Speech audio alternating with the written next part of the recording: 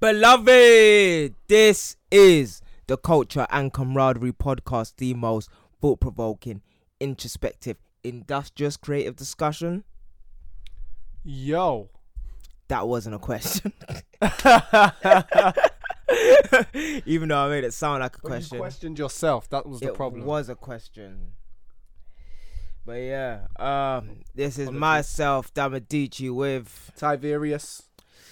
And we are the Culture and Camaraderie podcast. You can find us on all your socials. From Planet Camaraderie. In a galaxy far, far away. Wait. Oh, damn. You can find me at NYTypical and LAX_ERA. For all your production needs. You get me. Yazao. Got a bit of a different setup today. Yeah. Isn't it? Yeah, it's quite different. Yeah. I'm actually angled, what's it call it? A Jace. But, you know, it had to be like that because a bit this Jacey. wacky in your face, isn't it? Yeah, don't need that. Okay, so how was your week? We done things a bit different this week, didn't we? Did we? Yeah, we did. What do you mean? We left our comfort zones together and went to a space. Oh, and we also spoke multiple times this week, regardless of that. It's because we don't usually do like the podcast outside the podcast anymore. Process. Yeah, we don't really. We didn't. Like, I don't know. I feel like we were saving the conversations for the podcast, which may have been a bad idea, but you know, we'll see now. Like, I feel like there's a lot of. I feel like we was a bit. Well, we was just talking about other things, I think. Yeah. Now, well, it's different because we're actually kind of like working together on something. So the conversations are going to consist more than what we usually talk about. Yeah, because like we have a common like conversation point that's like we're working to build. Whereas like other things, it was like, oh, this is speculation of like the environment and stuff like that. But yeah, there's like exactly a lot of stuff happening. Yeah, no, I just had a chill week, man. I had a week off. I just sort of recalibrating. Yes. More writing, man. Do you know what? Writing a story is hard, bro. It's so hard. It's so hard, especially when you're building a world. Yeah. But you know what? I'm there, and I guess it's like kind of that battle. It's kind of that battle of like accepting what the story is and making it what it can be. It's like sometimes you don't want to force something where it doesn't belong. Yes. No matter how much you might want it to go a certain way, sometimes something else needs to happen. You know? So yeah, man. I've just been sort of coming up with the roots of the story.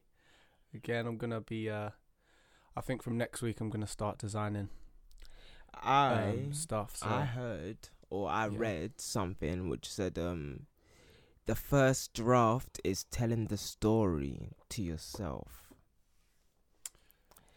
Because obviously, you know, well, I didn't say that. Somebody said that. I guess that makes sense. Yeah.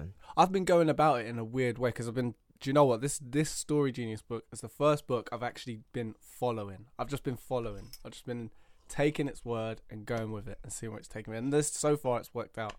But just getting to the core of the sort of to the core of the story has been just the thing I've been focusing on, and like just asking why all the time, why this character's wanting to do this, why this character's wanting to do that, and like getting to the very very core base level of why everything's happening the way it is. Definitely. But it's cool because it's helped me build the world as well a lot more. I'm excited to get into visuals, but I'm just taking my time, as I've said, and I say every time. Consequence. Yeah. How many words do you think you're aiming for?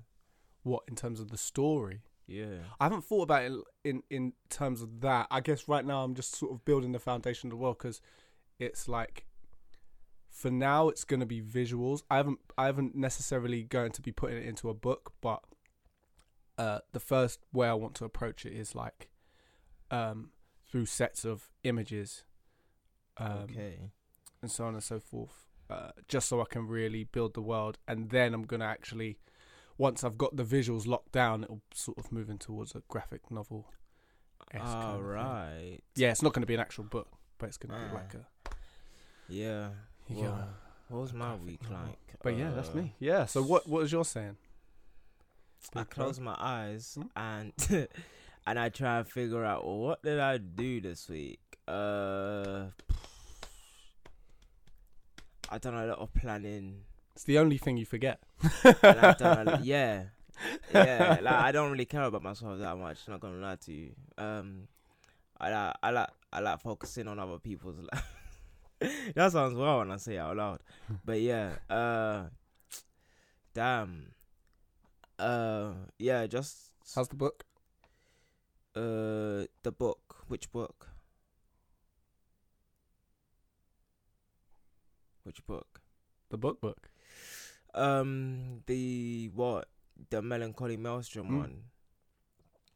It's blessed. I still can't read it, which is the weirdest part. Is like, really? I can't read it. I can't. What does that mean? Oh yeah. Actually, I was about to say something personal, but yeah. I can't read the book, but I am like just trying to figure out just the logistics of how I'm gonna write another book or just creating something else, and the Next money step. that goes into creating something else, and like the care that I'm gonna have to take into creating something else. However, it's like I can't be thinking about the next steps so soon. Like just as I'm writing, like I did actually decide this week that writing is what I'm going to use to penetrate the game. So it's like I'm gonna fully dedicate like my world time to writing. Like it's like writing. It's gonna like just be the thing. That's gonna be your craft. It's gonna be my thing. I don't know whether it's gonna be my craft. Like I still just call myself an artist. Like someone asked me this week, what's my occupation, and I said artist. But you can call me an author because that's the thing that I've become most recently, which is an author. But if you asked me last year, it would have been something like a 3D visualizer or project manager. And if you asked me the year before that, it would be like business development manager. So it's like a bit weird like that. Like I don't go by an occupation to tell me or to inform me of what I am. So yeah, like I just say I'm an artist and let the chips fall where they may. It's interesting because Gary Vee was talking about that. He was talking about the way. Actually, before I go into this, I want you to speak on that. What? What? I didn't say anything. Yeah, you did. What did I say? Yeah, you did. You know what you said. I didn't say shit, man. I'm interested, man. Just put it on tape. You're interested? Put it on the record. What? You said Gary Vee was talking about, I don't know, fam. Like, I don't judge. Said F that guy. Yeah, you do. Yeah. Come on, don't hide now. Do it with your chest, bro. Nah, no. I don't wanna. Why don't you wanna? Um, Scared the little V's are gonna come after you.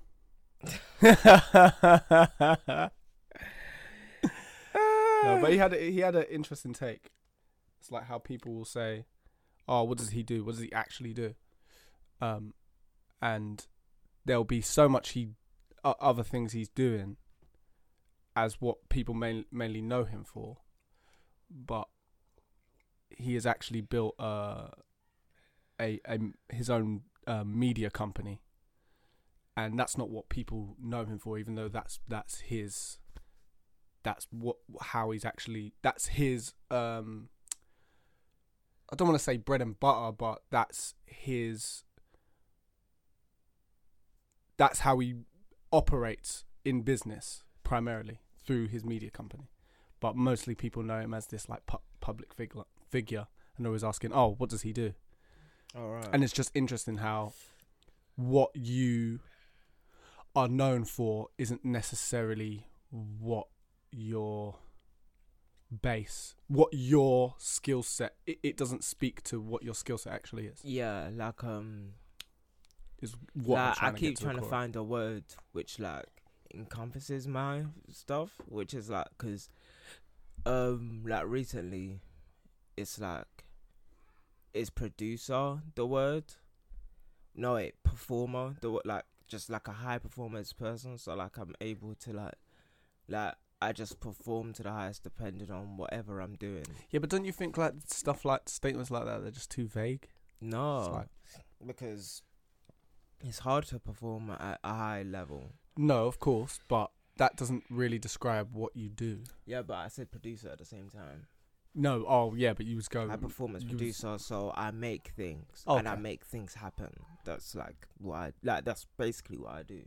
Because you like went producer, high performer, so I didn't know you were saying because them the same. like yeah, so I make sure that things happen, and I make things happen, and that's a hard job, and you know, I have a track record for making things happen, which is fun.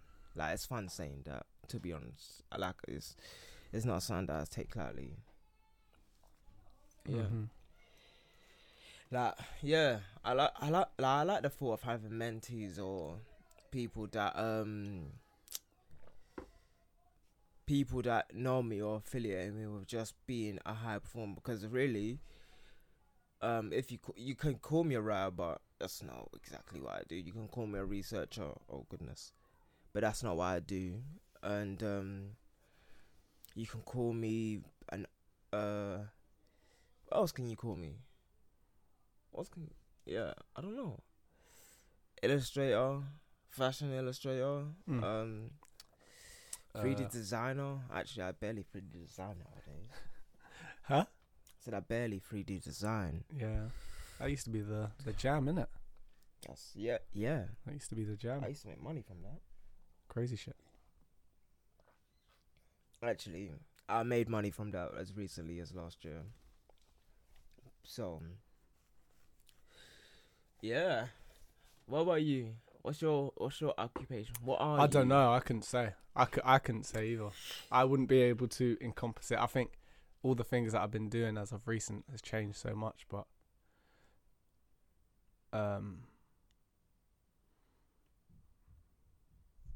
yeah.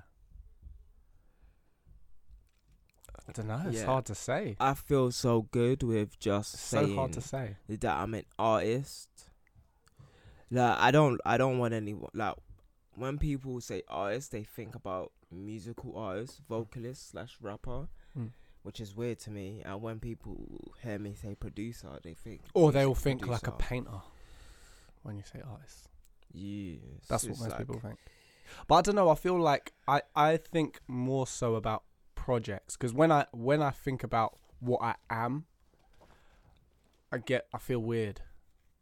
Like I just like when I think about it in that term, you know what I mean? Like I think, oh, I'm this. I'm like, oh, it doesn't make sense.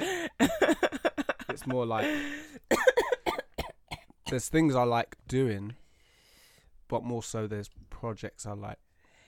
Wait, working on and getting involved. My book behind you. Which one? Oh, yeah, my book. What? Oh, we're getting a reading. This is a snippet preview. It's the only thing from my book I can read. This is the mantra at the beginning of my book. I just found it coincidental. I am whatever I say I am. If I wasn't, then why would I say I am? Every day, I invoke the will of man. There is no other way that I am. And that's like a mantra. It's like, cause that comes from like one of my essays. Well, philosophy guidelines that I'm working on. You can call it an essay, but it's just part of my philosophy, which is I am. I like, you understand your I am, and understanding I am ... whatever, and you can have it whatever you want at the end of that. Because when you think about it is interesting when people say, "Oh, what do you do?" or "What are you?" and you don't give them an answer. Not that you don't give them an answer they're satisfied with, but whatever you give them, they will reflect on that based upon their experience with whatever you just said, or their frame of whatever you just said. Yeah. So it's such an interesting thing how you kind of actually have to separate what that is from this outward expression of how you think people are going to receive it. When it comes to what you say you do as a person, with what you're delivering them, you have to make sure, I guess, like in terms of if you've got a product or whatever, that's the time when you want to be as clear as possible with what it is you're delivering. Yeah. But when it comes to what you do, that's for you and you only, isn't it? It's not about. But I guess it depends. It depends what you do. Well, there is an aspect of like what you give the world, isn't it? It's like what? Because if you are the product, like people, in what you do, when people are asking what do you do, it's like what can you do for me at the same time. A lot of the times when people ask that, yeah, true. So like, oh yeah, like the other things that I do, you can say I'm a technologist, app builder, forecaster, fashion writer. You can also say I'm a performance writer. You can also say I'm a philosopher, which is like all different types of things. But really and truly, it's like a writer that organizes knowledge. A writer that organizes knowledge. Like two of my like special techniques are organizing knowledge and transmutation. So like you can say transmutation and transmedia storytelling. Like those are my two things. So I can make a film, or I can make a book, or I can if you tell me what you want to do, I can tell you exactly what medium it should be presented in. Like there's a reason I didn't jump on the mic and just rap about my feelings, and I wrote a book instead. Like that was purposeful. That wasn't just all I knew I could do because I had no idea how to write a book before. Actually, I did. I didn't write a book before, and this one was supposed to be my first book. But I knew that I needed to write a book for this project. Gang. That's it. Do you want to talk about the event we was at? Yeah. Go on then.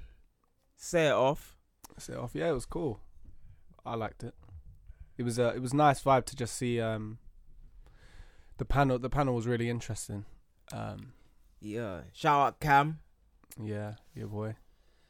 Yeah, and it was nice meeting a couple people. Just getting some sort of like a broad insights on the industry. A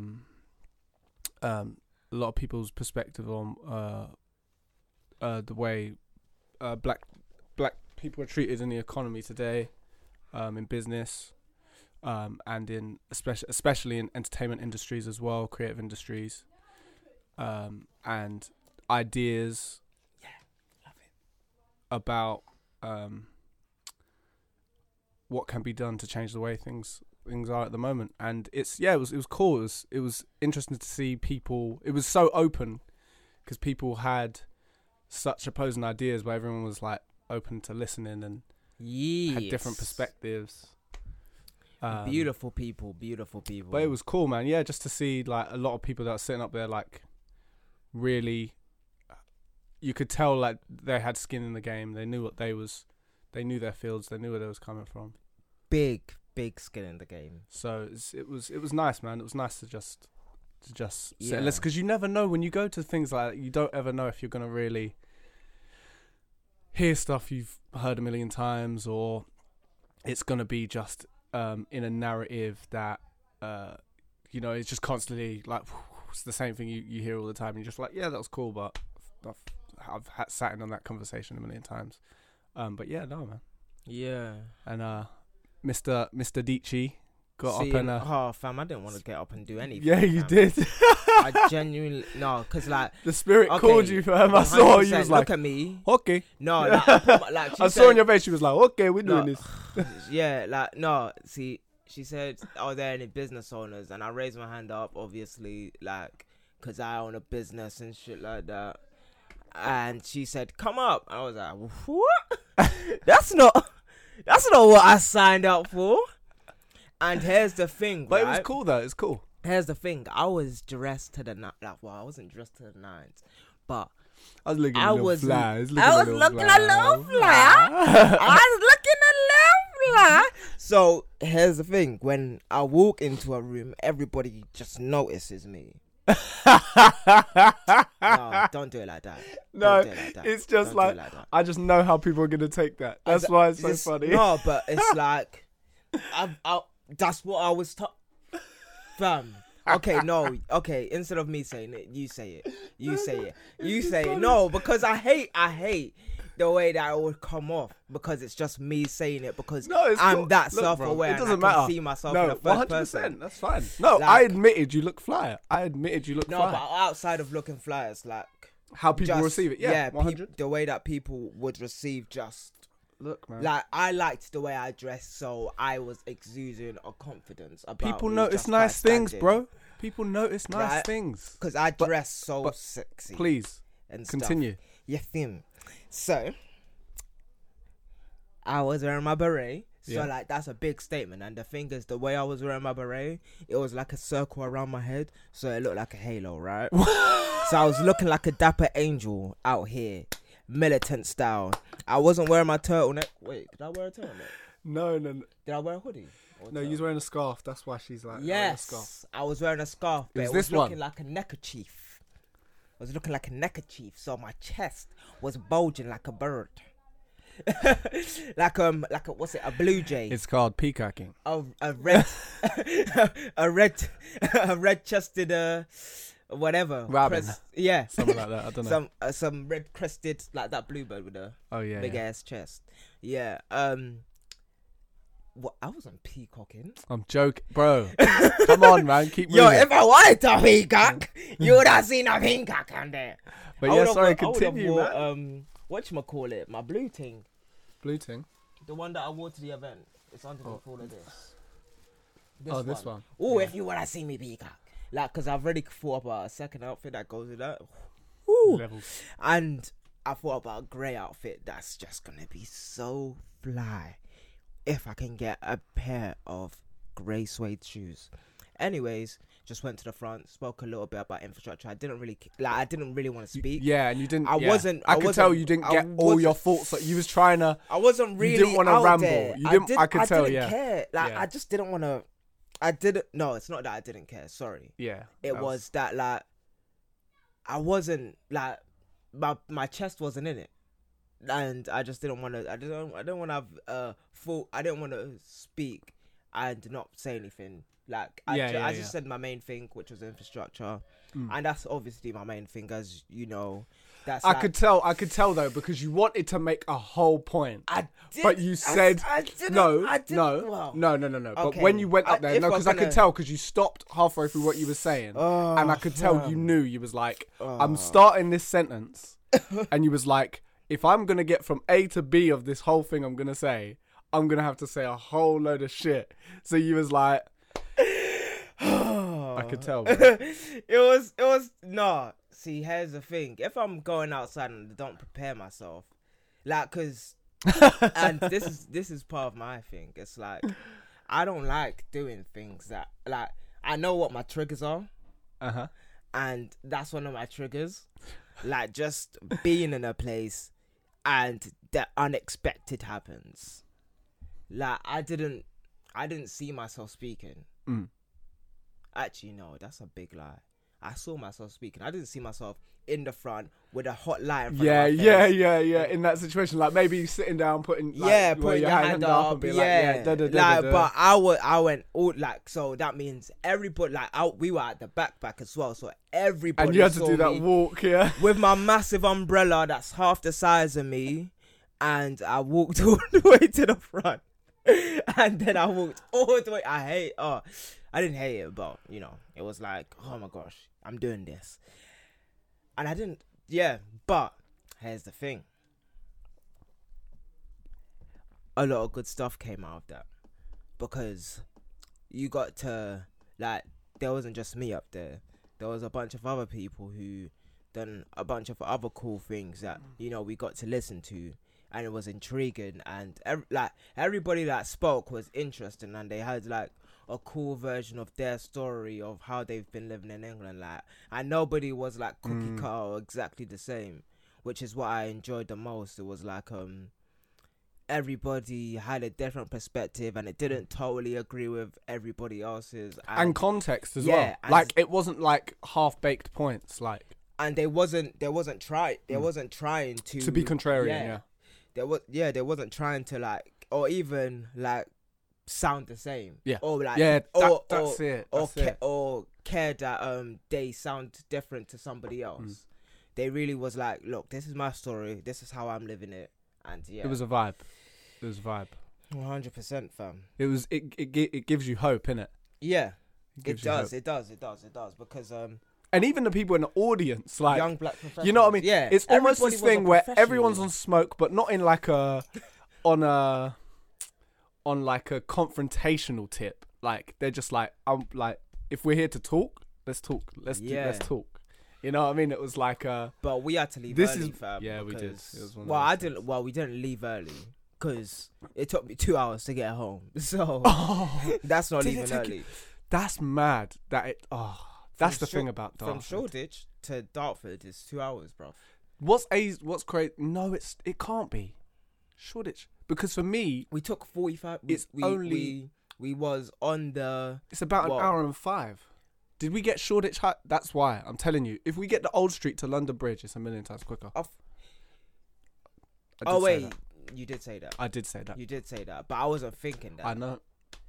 I was thinking. I wasn't gonna fight you on it, because it shouldn't take 2 hours. We take the overground to somewhere else. I wasn't thinking about Shadwell. Saying that though, are you talking from door to door, from like Shoreditch Station to your door? Yeah. Okay, that makes sense, because from Dartford, where I live, to get to your house is 40 minutes. Yeah. And that's only because of the walk. Yeah. To get to actual Dartford, it's 20 minutes. I count the walk. Like, when I leave my house, like, the walk is part of my journey, because you have to want to make that stuff.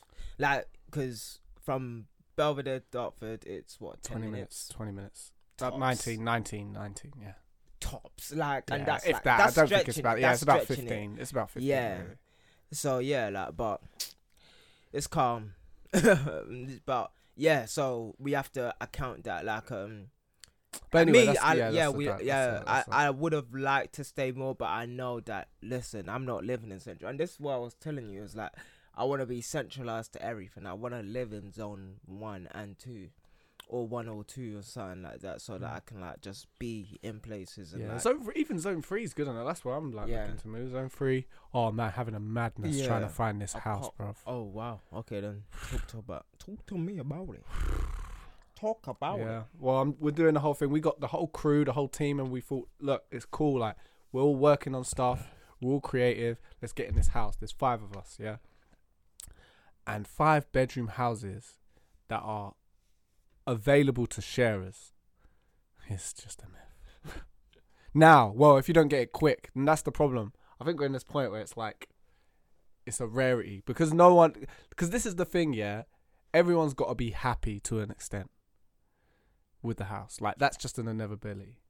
And even though I've seen places where I'm like, yeah, and other people have seen places, yeah, there's someone that's always gotten slighted. Like, it's just peak.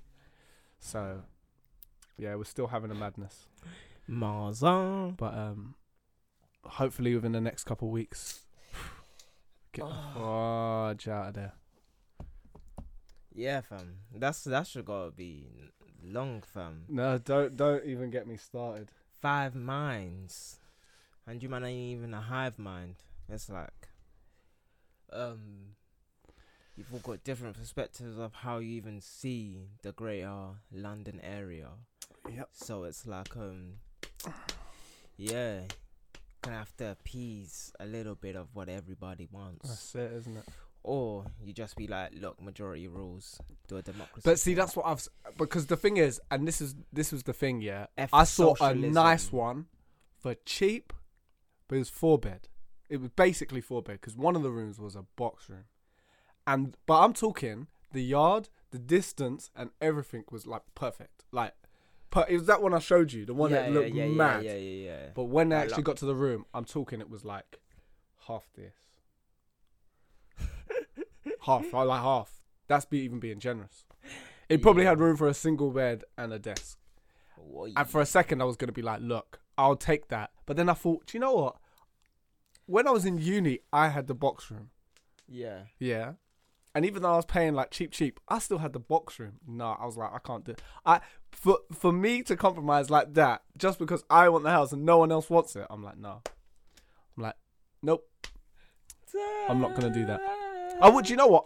If it was comfortable enough to like have everything that I needed, because look, I'm not trying to be flashy. Like, I just want somewhere where I can feel comfortable. I'm not trying to be super flashy. I want it to be as cheap as possible, and just like be able to do what I need to get done creatively. I feel you. That's it. So, but yeah, that's that. We'll see how it goes. I'll keep you guys updated. Hopefully next week it's a different story. 100. Blood. So we getting into some topics. Let's get into some topics, bro. We're getting into some topics now. Boom.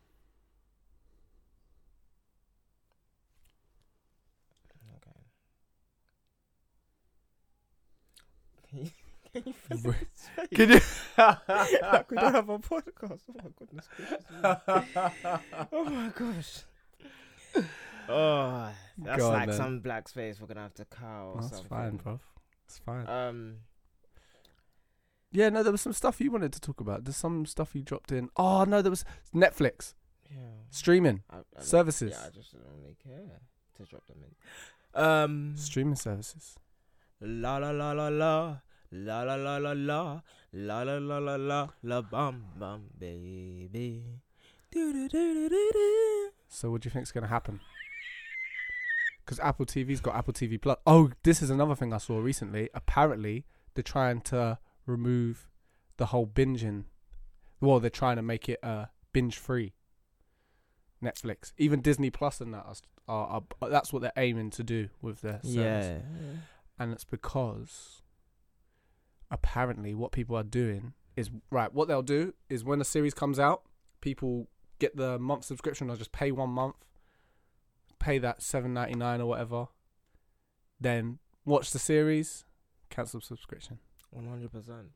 So what they're trying to do is make it so they post an episode a week. Yeah, like Game of Thrones does. Because to be fair, when Game of Thrones was out, that probably had people getting that Now TV subscription and staying on, and then by the time it finishes, like, oh, okay, whatever. That's like I'll keep it. Point like of doing what's it called, program TV. It's like you stay engaged for a longer period of time. Exactly. Yeah. And but do you not think that's gonna ruin Netflix though? Don't know. It depends on the type of TV shows that they're making you wait a week for. Like the type of stories they're making you wait a week for. Like what story is worth staying on for a long period of time? Like I know there's not a lot of stories that makes me want to come back. So do you think what there would be a good idea then, a good alternative, is the top rated shows that are getting a certain amount of views, or there's a certain amount of hype behind or whatever, there's a certain amount of a clout behind, those top tier shows are the ones that get released weekly. Yeah, and the rest are bingeable. It has to be because like, not being funny, but there's not a lot of great TV out. Even on Netflix, it's there's like the 80. No, that's a stretch. 90 to 95% of them are just a waste of time. Yeah, and then you got like the comedy specials, which are like one-offs. Yeah. And what they just don't have is a program. They don't have a program of releases that they're scheduling to come out. And so do you think they need to turn into like a TV channel? They have to turn into a network. They have to see themselves as a network and keep people engaged outside of the space of Netflix, because Netflix can't be a bubble. It has to be able to communicate with the people that are buying Netflix and buying into Netflix on all the social media channels that Netflix isn't on or Netflix isn't shown. So it has to show you what's coming up. Like, you know how Marvel has the Phase 4 schedule, and you know what's gonna get so all the movies that are gonna come out within the next 5 years and stuff. Oh, they're gonna just be complete revamps. Is that what it is? No, like every single movie that comes out within the next couple of years, Marvel's gonna share it with. Well, Marvel has shown the calendar basically for all of them films. So yeah, it's like and that's what Phase 4 is, and that's what Netflix should be doing. It's like, okay, yeah, you're watching this, but what this is coming. Oh, what's the way that they hype it up in the long run? Like, like it's like a 3 years time. No, it's or like not even just 3 years next year. Yeah, in a month's time, and like what they're actually buying into, and all the new shows that they're getting into. Like, there's a bunch of shows on Netflix that I have never seen an ad for ever. True. I've not seen one type of, like, it just pops up on Netflix and they think that you're just gonna watch it, and I don't think that's how normal people run. Like me, I watch TV because I'm just enamored by TV. Yeah. That's a lot different than someone who watches TV because they saw something cool or they were recommended by somebody. Most people are just like, did I see an ad for it? Does the ad look fancy? Is it of a certain quality? Does it look like it's going to be good? Yeah, like does Netflix have any underground ads? I haven't seen one. I haven't seen one Netflix show that has an underground ad. And I've seen a couple. I've seen but it's like it's Top Boy on Netflix. Top Blow's on Netflix, yeah. Bluey? Yeah, Top Blue. Top Bluey. Black boys look blue. But yeah. Black boys look blue, did you just say?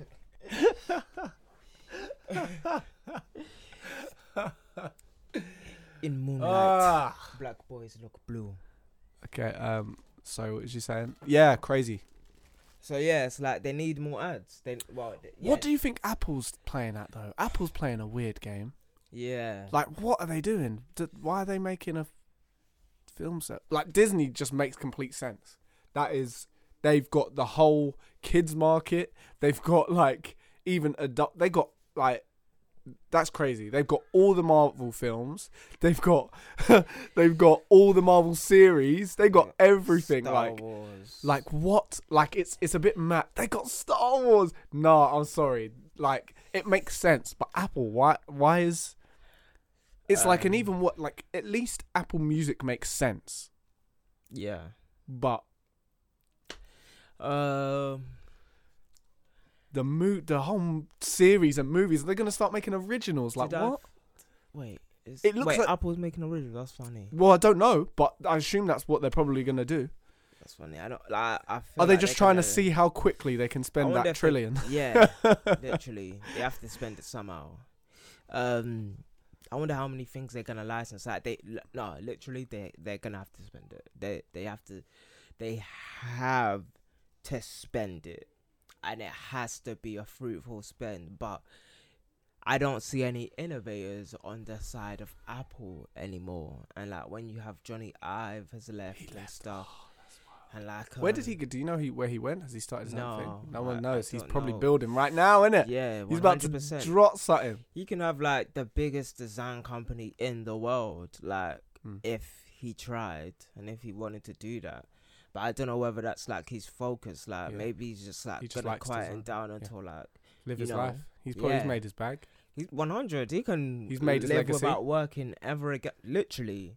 I will preach Johnny Ive's name, like, just the same way you preach Dieter Rams, like, you can preach Johnny Ive's name, like, a student of that and stuff. So it's like, just gonna have to figure out what, like, well, you don't have to figure out what he's doing. He can do whatever he wants. But Apple is like, I just see them and I'm like, I focus a lot on Apple, but I don't, like, their moves aren't marrying to a company that's progressive or a company that's gonna get massive, and that's my problem. Like, it's like And when I say massive, they're already a gargantuan corporation. But when I say massive, I mean like their buzz is really high, and people actually care about what Apple is doing. They're at the forefront of culture. Like the only reason why people see Apple is because but they've got like a lot of money to spend to keep it that way. That's crazy. So it's a part of the culture whereby, you know, everyone's got an Apple phone, they got Apple this, Apple that, and you know, it's like. How many more years do you think they got? Do you think they got a while? Do you think they got less than a decade? The piranhas are circling. Next decade is going to be the fall of the behemoth. That's what I say. Yeah. Scary times. But I just think it's crazy that there's going to be a change of the guard. 100%. Like, the baton is going to be passed and handed down. Like, there's... Like, everyone gonna. It's got to be. It's got to do what Apple has done, but better. That's the craziest thing. And it just doesn't seem like there's anyone. I'm thinking about the better part. I'm thinking about that part. I'm thinking about. So you think they don't have to be better? No, they just have to be different, because that's what Apple was. Apple was different. Yeah. It was. Yeah, but you say Apple was different. It was also better. They had things that made them better. The way that their interfaces, the reason why they were different, it was different is because they made an appealing interface that you wanted to navigate. Yeah. You know what I mean? That it revolutionized how people saw how you navigated operating systems. Yeah. So that's what I'm saying. You can say it was just different, but it was better. Yeah, the graphical user interface is like the most. Goodness gracious me. Because you can say, I prefer PC over Apple, but the reason PC even looks the way it does now is because of Apple. Yeah. Here's the thing, like, Apple has got a lot of foundation. And not even just foundation. They've built like a massive, like a tall building just of the strength of their ability to create. Like, Apple's been around for like almost half a century and stuff. Well, actually, I think it is half a century. But like that past 20 years for them, well, a good 20 years of that time, like when Steve Jobs came back and stuff, was like actually, Steve Jobs didn't come back 20 years. It was almost like a 12-year period actually, from like 1999 to about 2012 when Steve left us, R.I.P. That was just a weird period because I wasn't an Apple fan. You didn't like it, yeah. Steve Jobs died. Well, until around that time, like I just happened to get a Mac for university. And that's the reason. Why do I feel... Oh, actually, no, I remember. It wasn't until uni. Because I can't remember. I still feel like you was like... I remember in college you saying, I want a Mac. Person. No, but I remember you in college saying, I really, really want a Mac. And then I remember you got it and you was like, I got a Mac. I remember you being like, bruv, I got a Mac. Because I remember in college, with your little afro, being like, bruv, I need a Mac. I need a Mac. Yeah. I need a Mac so bad. So not that I can remember you ever saying like bigging it up, like in the same way that you did, but I remember you was moving in that direction. I did say that I wanted a Mac. I wasn't a. But was that because of the Mac hype train at the time? I wasn't a fan. I didn't even know that existed. That's the funny thing. Like I still remember that Christmas. I was looking at all the kids with iPhones, and I was like, "What?" Like I didn't know. I swear to God. Wait, was that iPhone 4 then? Yeah. Oh shit! That was when it all changed. I didn't know. I was just looking at I was like, "Whoa, this is happening." I was like, just looking at all the kids. Like this was when everyone started like bowing their heads and looking in their phones like for 90% of the time, and I just saw that people's. This is when I changed and when I realized the change of society, which was around like 2012, 2013. And I was like, oh, so it's more than just an Apple thing. It's like like it's like when everybody started getting beards. it's like that. It's like a whole shift in the mindset of a generation. And the way we were caring about things changed. Like, cause I didn't know what people were doing on Twitter back then. Like, I was living my life as a normal person, and then, I came on Twitter. I was like, oh, this is how people communicate. And obviously, like, when I go into a new thing, I just check up on my history and see what people were doing before me. And I remember a lot of people that I was speaking to on Twitter in the early days of Twitter. There was an old thread that popped up from like 2011 or 2012, where the same people that I would be speaking to were younger.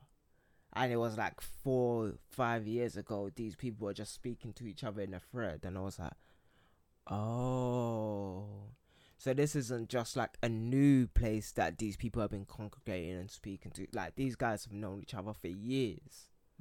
They have never met each other, but they know each other for years. And that's wild, isn't it? Well, we spoke about that last episode, but and that's all part of like the Apple hype train. But now it's all not just the Apple hype train, but just the change of the gardener generation. That's what I'm seeing right now, which is that like little, like we're in like an almost crisis period because nobody knows what's going on. And that shift, like this, like when we get back to the streaming wars now, and it's like Disney versus I believe it's HBO and a couple of other networks, and Hulu's got one. Yeah, Hulu. Well, Hulu's with is American, Amazon. Oh, is it? Yeah, I believe Amazon. Amazon bought it. Yeah, and Amazon bought Crackle as well. So yeah, Amazon bought Crackle. Yeah, well, it was a Sony product. So that's just like market share. They're just trying to. Yeah, it's a land grab. Wait, let me like, cause I was supposed to do my research on this so that I can actually speak on this properly. But I'm running from memory right now. But the consequence of everybody having a streaming service, like, this is just my theory, right? You can't, like, people aren't for a long period of time gonna say, we are gonna pay this company £12 a month or £40 a month for me to have their shows. So there's gonna be a consolidation of the market. So you know how, like, when it's like, oh, we've got these albums, right? And Apple's like, we get these albums exclusively and everything else privatized. Now, it's like, it should be in the artist's hands where they license their product to multiple places.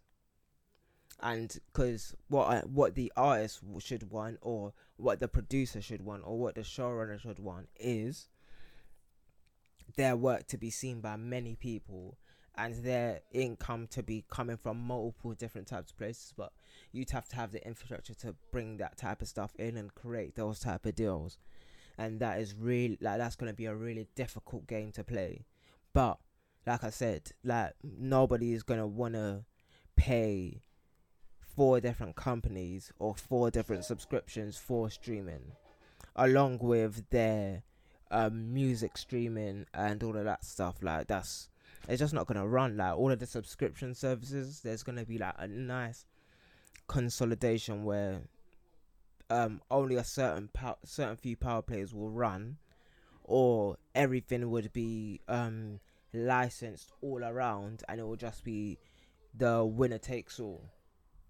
Because right now everyone's trying to get like their perfect play for people to buy into their thing, and when it reaches the impasse where the behavior of the user changes, then it's going to be the winner takes all. It's going to be like, let the chips fall where they may.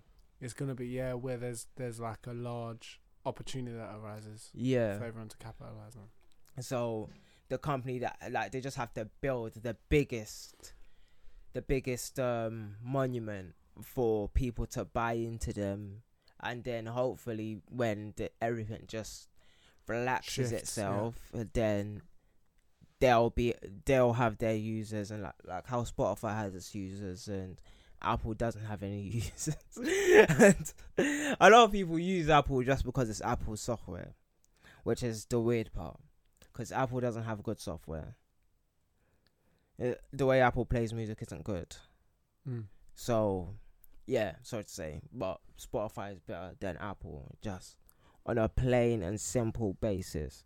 And Apple doesn't know how to like Apple has the podcast platform, but hasn't used it to its fullest potential. They just had it.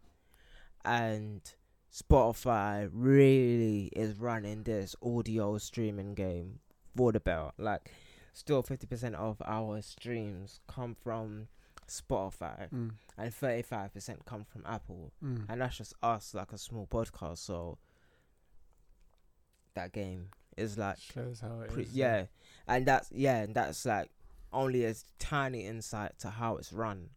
Like 50% of all the market share is coming from Spotify, and then 35 from Apple, and we're everywhere and we market everywhere and stuff. So yeah, it's just mad. Streaming mode's a bit cold. Like it's a cold. Like, this is business, isn't it? It's a cold-blooded game, but I just don't see these guys playing the game right. But obviously, I'm just a little guy who doesn't really have much, so I just do the things that I do. Yeah, so watching from the distance kind of thing. Yeah, but it's interesting to see, like, because everyone's sort of, there is that kind of thing where everyone is going like Disney is about to kill it. 100%. But and to Disney be honest, the chips are all in their favor at the moment. It's hard to see how they would. Yeah. Netflix is especially when they start making original content. I feel like imagine when Disney starts having original series.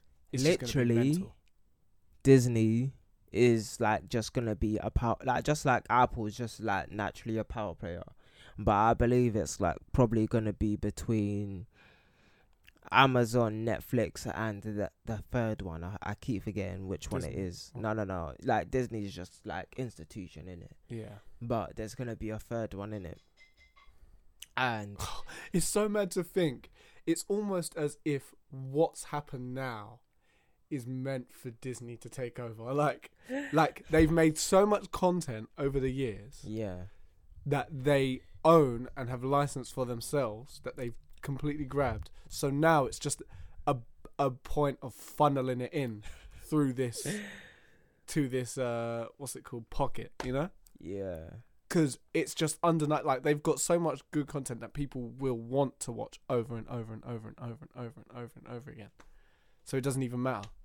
It's it's crazy. Like I don't see Disney losing like 100%, but I don't see them winning the whole market. No, like, because it's still not niche, but it is a niche. Yeah, it's just like the Disney formula is just Disney, innit? It's not they're not gonna get a show like Game of Thrones on their platform because it's not part of like a Disney's branding. It's not necessarily going to be adults, but that's also what the problem is. They're not going to get Breaking Bad. But that's also what the problem is, though. So so when I look at Netflix versus Amazon and Hulu and all the other game players, it's like because they've got the 0 to 3, they got the teens, they got the like the young kids, everyone. They've basically got everyone from 16 below. Yeah, when you don't have the Disney branding or the Disney title, you're able to be whatever you want. Yeah. And look, Disney has a lot on, like you said, an age demographic. Yeah. But that's kind of like a great way to have a market, but to have like the whole landscape, you have to be able to market yourself as the open platform, like how Netflix is doing themselves with comedy now and stuff. And like, have you seen The Boys on Amazon? No, but I keep hearing about this. Yeah, that's the thing. Like, that's an Amazon show. Yeah, that's like their kind of. Yeah. Because like, what did they have? They had that one with Kevin Spacey on. I forgot what it's called. House of Cards. Yeah, wasn't that them as well? Yeah. Well, did I watch that there? Yeah, I'm pretty sure it was on Prime. I remember. But that's the kind of caliber and the kind of show that they've got, the vibe. Yeah, and so it all depends on like how these TV shows get licensed out to them companies, really. Like, I don't know why the TV networks are trying to play the game and not trying to play the licensing game that Disney played, like in the 90s. But you know, we'll just see how it goes. Like, but if this gamble does work for those network companies, then that's a good gamble. Like, being able to have like that much of the space, like even if it's like 12%, but you know you've got something like Friends and The Office and what's another one? How I Met Your Mother and The Wire. Like, imagine you had The Wire, Friends, Breaking Bad, How I Met Your Mother, The Office, and Game of Thrones. And that was like your archive. And like there should be one that's like, just, you know what, we license all the documentaries, like just all the documentaries. I was about to give away a play that I'm doing right now. But you know, you have like, there's stuff like that. Like, you gotta be like, just has like how I was saying, Disney has a market, but that's an age demographic. That's not really like, that's not a good thing to have, like, to say, oh, I'm just rocking with the. But when you have a market, it's so hard to say because it's also got the nostalgia. Nostalgia only lasts, like, you can watch a movie from back in the day, but when's the next time you're gonna watch that movie after you've but they've also got a plethora of that content. After you ate that nostalgia donut, what are you gonna do next? They've also got a plethora of that. Okay, but after you eat that nostalgia donut, what are you gonna do next? You want something new? Yeah. The reason this nostalgia exists because of new things. As much as I listen to Stevie Wonder, I'm still gonna listen to New Sam Walker. As much as like Stevie Wonder is my favorite artist, and Michael Jackson is my favorite artist, and Prince is my favorite artist, I'm gonna have to listen to that Weekend, bruh. Like, when's the new Weekend gonna drop? Like, I need to know. I need to know when's our generation's new music gonna come? When's the new Lax era gonna drop, fam? You get me? I don't even know, bro. You don't even know, bro. I'm trying to figure it out right now. I'm trying to hear that new Lax era, but you know what I mean, fam.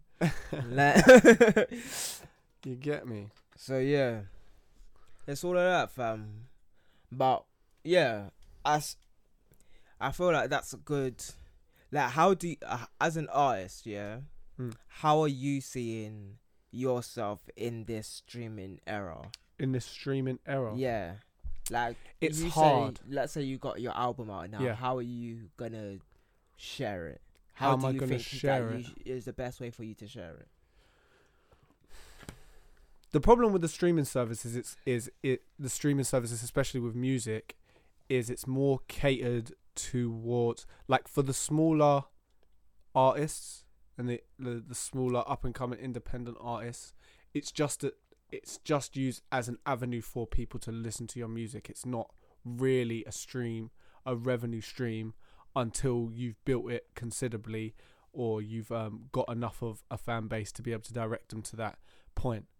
But at the moment, streaming is just it's a necessary tool, but it's not going to be the base foundation unless you make something like, for example, I know artists who are great producers, and they primarily make lo-fi, and they're living off that as their source of income. Like, they're paying rent, they're living, they're building that off having lo-fi playlists, of having lo-fi albums that have appealed to that. You know, that kind of, there was that sort of lo-fi hip hop craze where it's like beats to listen to whilst you're studying and all that stuff. Yeah. It's like lo-fi artists were marketing their beats in that sort of way, or having them as like chill beats. Like you know what I mean? They'll be in those kind of playlists. They'll be marketing it in those ways. And I know a couple people who've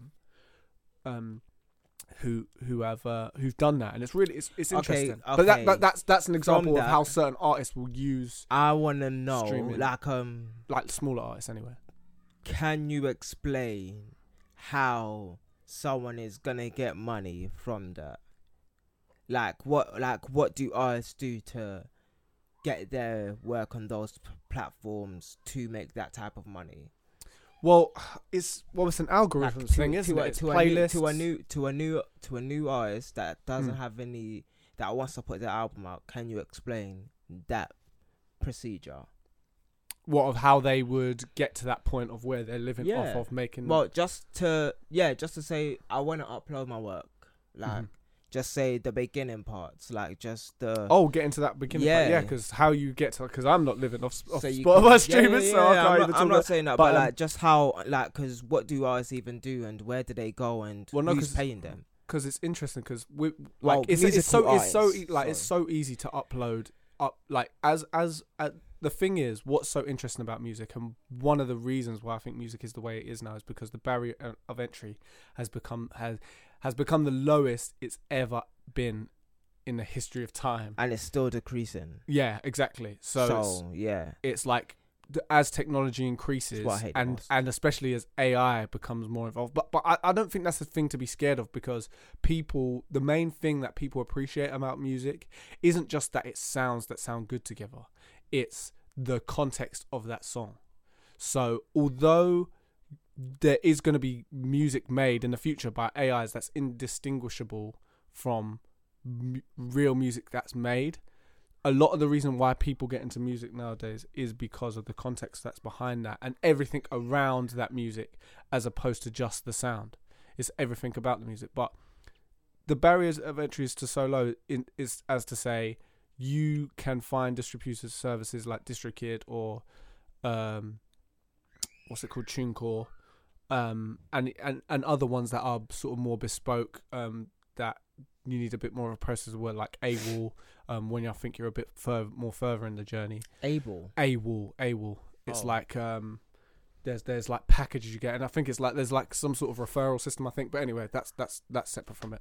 But my point is, with things like DistroKid, it's simply about sign up to an account, you pay one-time fee, and you get a certain amount of depending on how much you pay, you can have a certain amount of artist accounts or one artist account and a certain amount of uploads. I think if you pay on DistroKid like the flat fee, the lowest flat fee, you get one artist account and you can upload as many times as you want.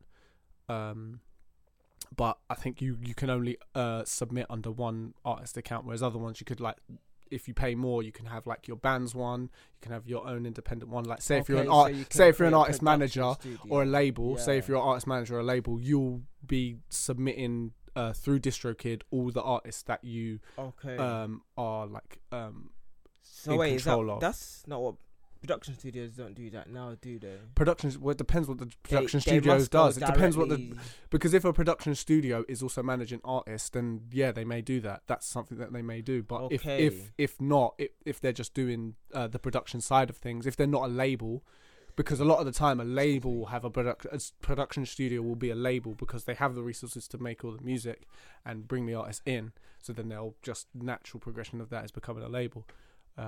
Like even starting a label, all it is having a name, having a distribution service, and then it's curating the artist. But it's like with streamers, though, you can just upload it like it's almost like it's SoundCloud. You've got your artwork as long as it's the right specs, and in less than a week, you can have your music on streaming services. Nice. And I remember when that used to be such a big deal, like, it's on Spotify, and it's still got a bit of that, but most of the time people know that it's a pretty simple process of, it's like anyone can have their song on Spotify. Like, when I was making my production company, it was a big deal because every single hoop I jumped through was really high. And if I didn't know what to do when I was faced with that hoop, then I wouldn't have my production company right now. And I just feel like that's the catch-22 of music. It's like, it seems like it's easy, but basically it's it's not. Yeah, there's something else there, and I just want to get it. Because if I was an artist right now, a musical artist I should say, then I'm not uploading any music to a streaming service, like, at all. I don't see myself doing that. I had to do, like, what's it, like a Bandcamp or something. That's and, the like, thing. That's the way. I'd sell it for like $5.99 when or you're even smaller, $4.99. you need to make it as appealing to those base fans as possible. Yeah, You need to make those people feel special. like you are those people's gems that they want to share. Yeah, That's it, isn't like, if I was a musical artist right now, well, here's how I'd market. Like, you know, well, I'm an alternative guy in it, so like, that's the type of people that I would go for. So if I was marketing an alternative artist, it would be like, we'd go on Bandcamp and we'll sell it for $3.99 or $4.99, and then we'll do bigger bundle packages where it's like a vinyl, and like a first edition vinyl with have 100 vinyls and sell them off, and then and then we do shows. Like, we don't sell anymore, but we just do shows, and we keep on doing shows until like we create a fan base. But this is the thing, like, when you're an artist manager, you have to think in different types of ways to build infrastructure around the artist, and this is everything that I think about when make money, because that's the biggest like problem with artists. I'm not putting my artists on a streaming service. Like, I'm like, until about 2026, I would say, don't do that. Don't go on a streaming service. Like, 2026 the latest I'm talking about as well. Like, let's see what happens. Like, let's just see. Really? What? Because it is a bit ridiculous. Like, because unless you're Drake, unless you're Ariana Grande, Ed Sheeran, you're not making what we spoke about.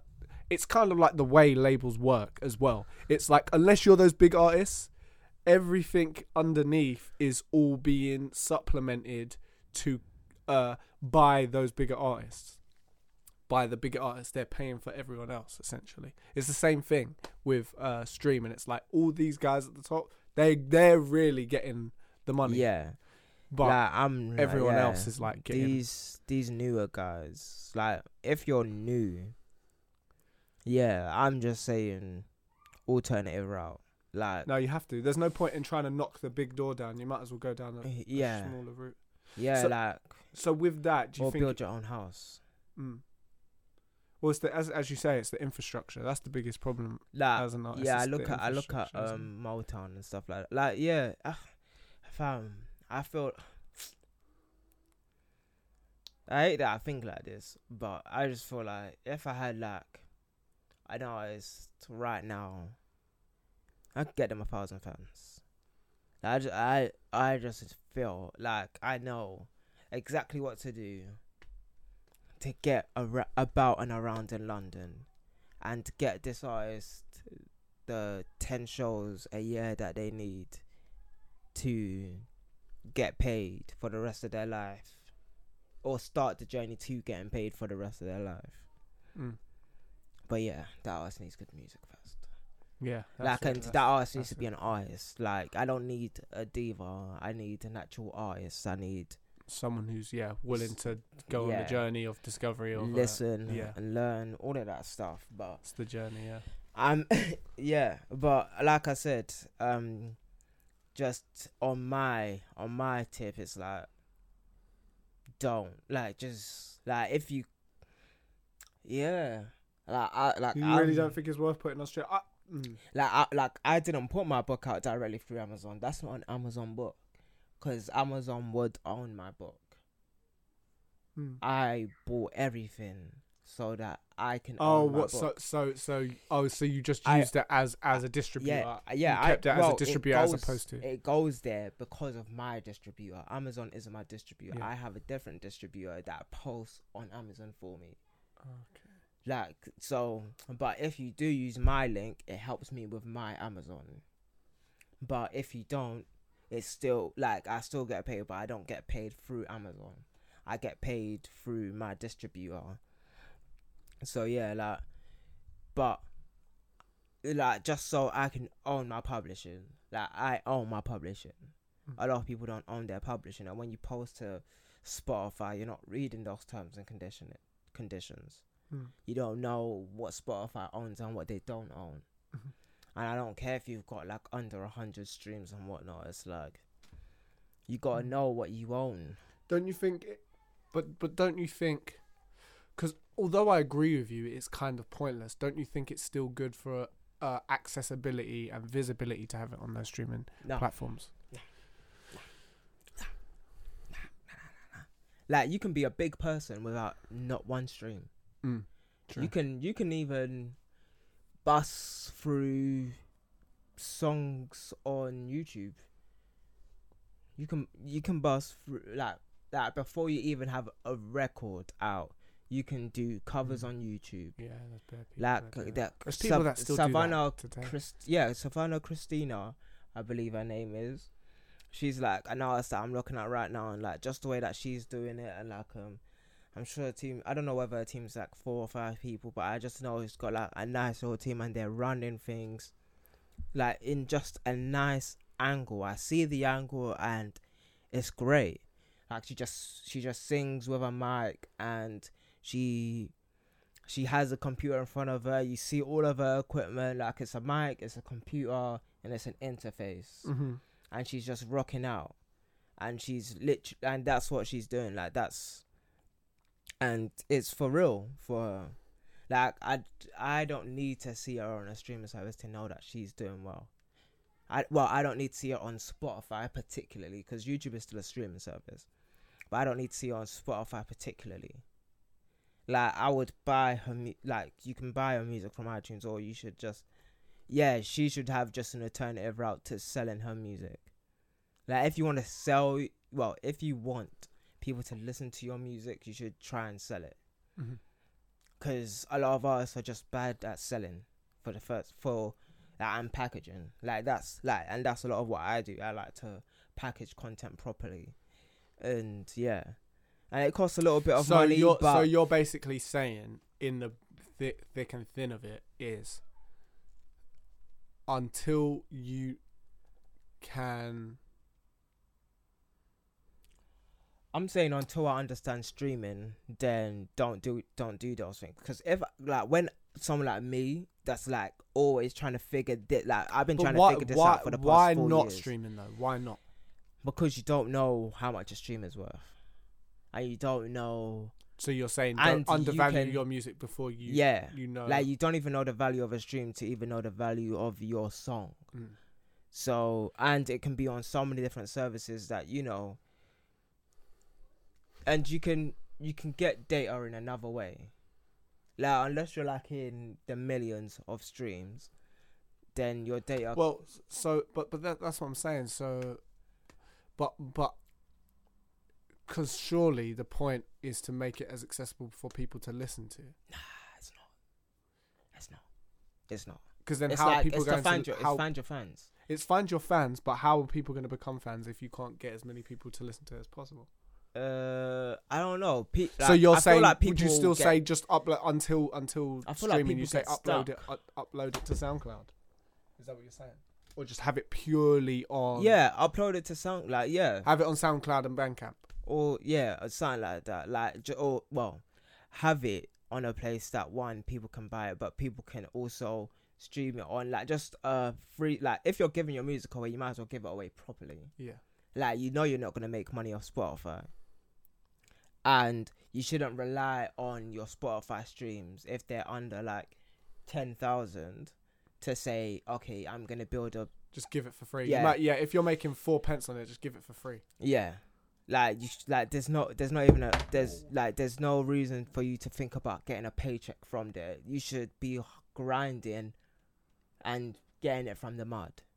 You should be going to every show possible, like, and build a fan base at home or even away, and just like make sure, because a lot of people, this is what I see, right, is a lot of people go where their friends are in the scene and they just perform to their friends, and that's not, like, your friends aren't your fans. You said this before, like, your friends aren't buying your music, your friends aren't buying your merch, your friends aren't always gonna sell you to other people. And well, they can, don't get me wrong, but those, you shouldn't be relying on that as a source. And that's what they even like, someone said in the tour that we went to, was like, people are people are relying too much on their friends to be supporting them when they start off. Like, fam, I've never really cared about that. In fact, I feel weird doing it because I know that it's fleeting. Because they're my friends, they're people I know. They're not going to come to every show. There's going to be a bit of a disparity between, they already know who I am. They've already got an image of who I am. They might like what I do and they might appreciate it, but it's completely different from someone else going, what's this? Like, exactly. I've had that experience. Like, I've had people going, yo, you're sick, man. Like, what's your this? What's your that? Like, oh, where can I buy this? Like, I've had people who, it's different from, if someone isn't going to ask you that, if they know you, because they actually want to buy the music. Yeah. They'll say that because it's like, I want to show you support. Yeah. That's all that is. And that's two different things. As much as that's nice, it's not how you should be thinking about building your infrastructure. Yeah. Because it's that, and that's the interesting point. And you shouldn't try and make everyone that just likes your work your friend. Yeah. Facts. Like, everyone that just likes what you do, you shouldn't be, like, close to you. Like, you shouldn't follow those people back, even. Even though it's cute to do that, but, like, no, I don't feel like that is the button that you should be pressing. You should be, like, I'm not saying that, you're cocky or anything like that. I'm talking about you're purposeful with the type of things that you're doing. So, you are, like, just me personally, just because I'm alternative, I went away from my friends. The people who look at myself are not my friends. I didn't ask no friend for a retweet. Like, my friends don't retweet my things. The people that retweet my thing, or not even retweet, share my things, read my things, are not my friends. They are far from my friends. I barely know these people. And those are the people that are supporting me all the way generally, because I know that these people are there for the type of content that I'm providing. And that makes me want to make better content and more content for them. Like, I don't, like, although, don't get me wrong, my friend Sharon can expose what I'm doing to more. Other people, yeah. That shouldn't be the focus. Yeah. That's not the bread and butter. And I've noticed that in this creative industry, your friends see your success as their competition. So, like, especially in London, like, London's a weird place, but people that know you, kind of, not even know you as a human being, like, face to face, but know you kind of via socials, are not the people that want to help you unless they see themselves benefiting off your success as well. So you gotta keep it calm. Like, you can have your crew that you all help each other, but there's gonna be a period where everybody knows that this is your crew. So you, like, as much as you have a crew, you gotta explore outwards. You gotta explore the terrain. You gotta be going to Birmingham. It's true. You gotta be going to Manny. You gotta be going to Leeds. So spreading the seed, innit? Yeah, you gotta be sowing. You gotta be. You don't chuck the seed in the same spot. Yeah, fam. Like, yeah, you can't be going to the same open mics all the time. It's like, that can be like your home spot where everybody knows, and you know you can tell them people's stories about what the people, what the people in Birmingham thought of this song, and like have more stories. Well, because things have changed, isn't it? Because before that, it used to be the opposite. It used to be the opposite because that's how scenes were built. Scenes were built because there was a hotspot, there was venues where everyone went to, all different sorts of artists went through and crafted a sound.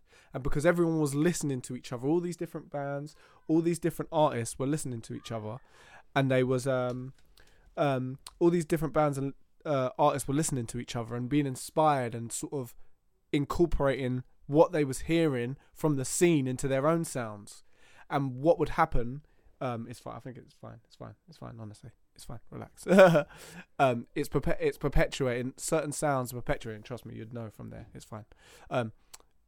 What's happened is different sounds and ideas are perpetuating within the music, and the people that are coming to that, who are becoming their fans, are being more involved in those sounds and going, and noticing the reoccurring vibes that are coming together. And then what's going to happen is the best people from those scenes actually start to get noticed and shoot off into the bigger sort of musical stratosphere.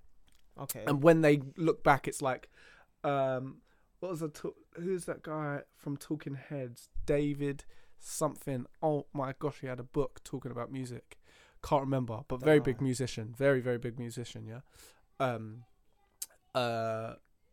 He was talking about how when he was first coming into music, he went to art school and then he started a band, and as per usual.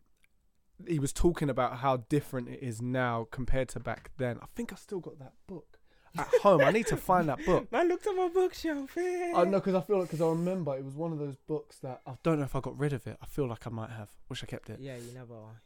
But it's just so interesting now, because I wonder if something like that is still possible, or if because of streaming, because of the internet. Well, I guess that's true, because that's not how people find music now. People don't find music by going to places. They find it on the internet. So building a scene. Listen, if someone sees a buzz in a place, then they're going to get intrigued. But no one is building a buzz, because no one is trying to help those people that are out there. And do you think that was a different case back in the day? No, like it wasn't the case back in the day. It was just. So what do you think's the difference between then how scenes were built? Okay, because it's like, even with hip hop, the reason hip hop was built is because of the parties that people were going to. They was going to parties. There would be like DJing was a thing. There would be people spinning these tracks and that soul and disco and like using the breaks, and then it kind of sort of evolved from there. You know what I mean? There's a story, and the reason why hip hop built. I love this question. The hip hop built is because there was a perpetuation of a sound that everyone who was privy to it, or everyone who was exposed to it, was connected by. Yeah, everybody was in competition though. Yeah, competition isn't a bad thing. But that everybody was still in competition though. Yeah. Like, and a lot of these people wanted to kill each other, and a lot of these people were still gangs at the end of the day. Like, it wasn't like it wasn't. Sunshine and Roses. Yeah, it wasn't. It wasn't at any point like good to have this person from this block be that person that you are seeing on TV, or that this person with a big chain, and you've been rapping just as long as this person, and they are seeing a lot more success than you. Like that. I get that, but I'm not talking about that aspect of it. I'm talking about I'll tell you why not. I'll tell you why not, because that's with hip hop. With all the other scenes that it kind of happened, I guess you could say with disco it was the same thing. No. Okay, let's bring it home. Grime in London, East was in competition with North. It was in competition with South, right? But that's not the link. Bashy, and that's not the link that ties all the things of how in the past scenes were created. That is it's not. Okay. Unless it is. Let me complete a thought. All these people had to congregate because there was certain people with certain equipment. Mm-hmm. And that's just the plain and simple facts. It's like there was only equipment in certain studios, and there was only equipment with people that had certain drug dealers' money to buy the equipment, or the drug dealers were the ones that wanted to finance this so that they can get money from hip hop. a lot of drug money financed hip hop. If a lot of people didn't know, but there was just equipment in certain places from between the 85 and stuff into all the way up until now. Even there was a lot of mafioso people that were just in crime that were saying, even now it's like the biggest rappers were trappers back in the day. Like the Migos all talk about running off on the plug and all of this stuff. It's like this is a real type of lifestyle that has a reoccurring theme. There's a reason why like not just that it looks lavish or it sounds hard. It's like this was the way that people survived, and then because everybody saw that there was an avenue for a drug dealer can make it in rapping, that is the only reason why we've got drug dealers that rap today. But back to your point, it's like all of these people had music. Like all of these people wanted to make music, so they went to the spot, they went to the discotheque, they went to the place where the DJ was playing, and the MC, who was a different type of person, who wasn't really the main person, was on the mic. And then when you start having rap ciphers, that was all competition. And going on the block when you're selling drugs, maybe, I don't know, but you're all in a rap cipher in the corner, you're in competition with each other. And then when this side of the block makes a song, and then that side of the block, have you watched the Wu-Tang American Saga? No. Okay, so basically what happened is like there's 2 blocks of Project Thousands, right? And they came from 2 blocks and they were at war with each other because of the drug game. And one side made a beef track against this other side, and then the other side responded. So I believe Raekwon made a song.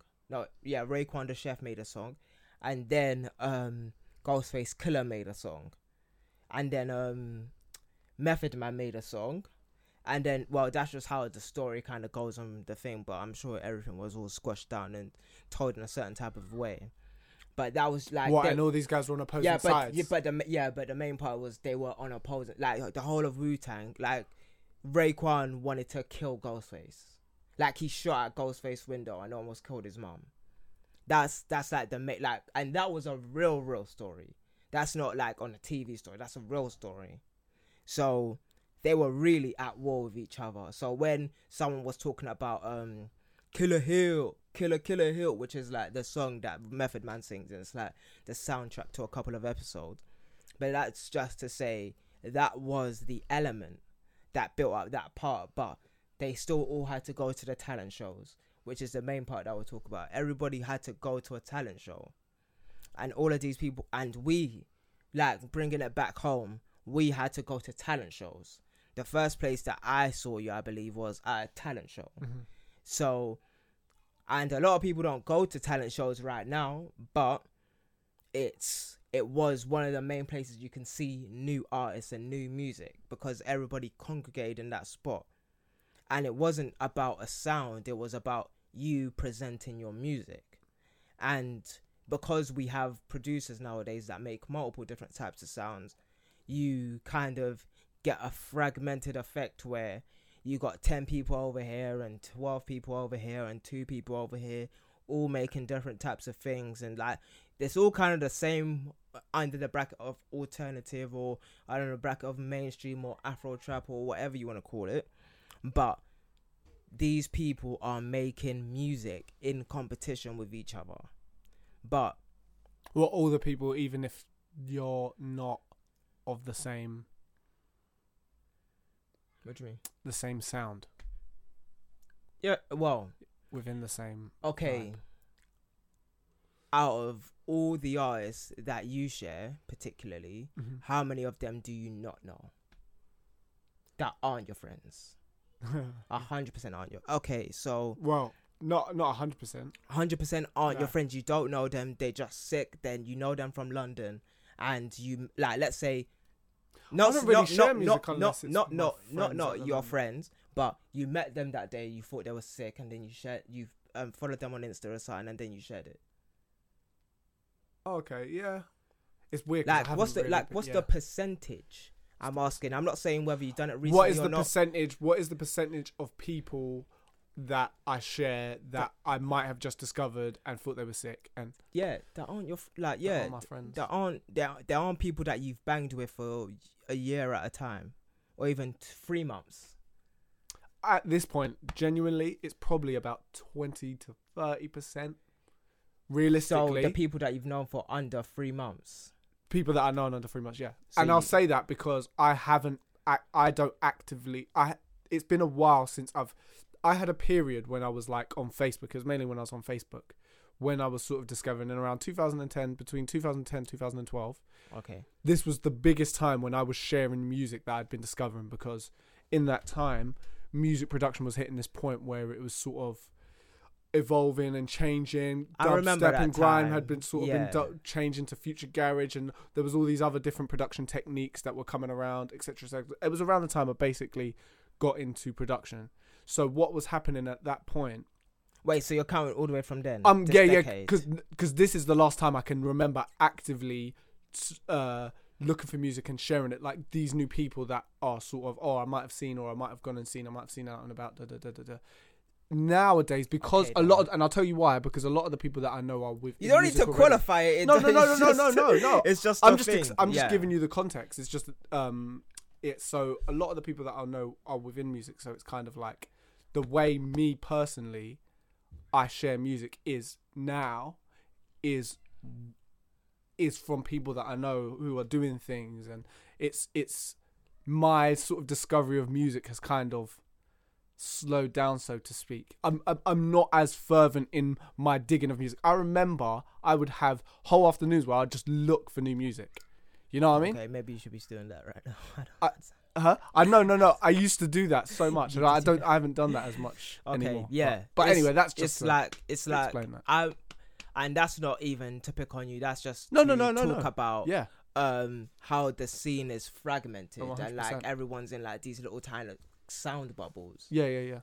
Well, because even with the people that I know, it's still a sound bubble. It's a general sort of sound and vibe. Yeah, if there's like 20 or 30 of you, or even 100 of you, but if you're all working to make each other better, but you're also venturing outwards, that's 100%. But if it's like you just all go to each other's shows, then you're not helping each other grow. Well, not to say that's what you're doing, but if it's like just a bunch of you that just go to each other's shows and like you're the main people at each other's shows, then you're not helping each other grow. Like that, like you're just making that person on stage should be able to survive without you guys in the crowd. Yeah. Even though 100%, like if you're on stage, I'm gonna be there and I'm gonna be in the crowd and I'm gonna be one of the people in the crowd.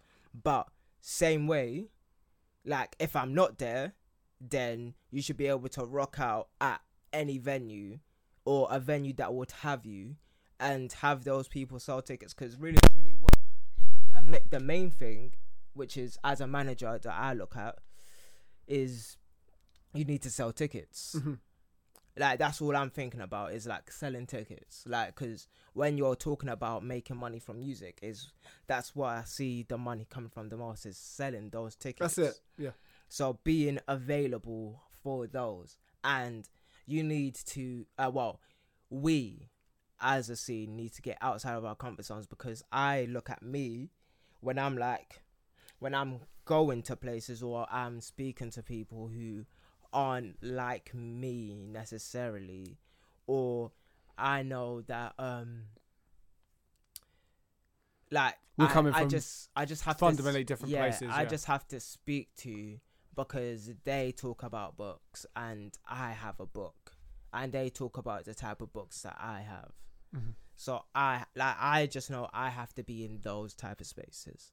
I need to be in a space where a guy like me who has a book can speak to another person who talks about books or has a book club or whatever. Like, I have to be on a fashion page and I have to be interacting with these fashion guys and these people making fashion and talking about fashion and are the new fashion curators of this age. Like, I need to, and because I do so many different things, I have to be in so many different places and I have to be so active, because just because of that. But I like, although I want all my friends to be making content, whether it be music or they're writing or whatnot, it still has to be, we have to be working outside of the purview and perspective of my friends need to be doing this for me. Like, I want us to know that we have to be doing it for us before we're doing it for our friends.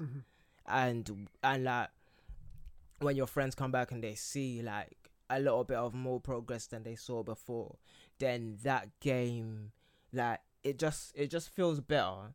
It feels better when you're able to bring more people in and say, and look at you so that you can shine a light on your friend, because you want more people to just be, because I feel like that's the reason why we go to each other's shows and stuff, is because we are all friends in one thing and we want light on the people that we think are cool. But we can't have more light on the people that we think are cool if we don't venture outwards and find the people that are fans of us, so that if you're a fan of me, then look, there's this guy over here that's, you know, and that's how you bring more people in. So then now you circulate that, and then you start circulating the love. You know how they would talk about circulating the pound, like around the community. It's like you circulate the love, and that's what artists need, is like, so more people can see you circulate the love around the London area. So, but if we're all going to the same places, we're only focused on one thing. But if we're all going outwards in multiple different ways, then, and we come back, we have like 12 people from there, 2 people from there, 1 person from here, and 15 people from here, and it makes and then you all come back with new things and better things. Well, that's just how I see it. Well, 100%. Makes sense. But yeah, I think that's a wrap. Yeah, that's it, fam. That's a full stop. Oh, that's a man. full stop. Sick. Great chat, man. Thank you for listening to another chapter of the Culture and Camaraderie podcast. With your boy, Ty Various. Damadici. Catch me at NY Typical. And LAX_ERA. For all your production needs. Peace, blessings, and salutations. This has been the Culture and Camaraderie podcast.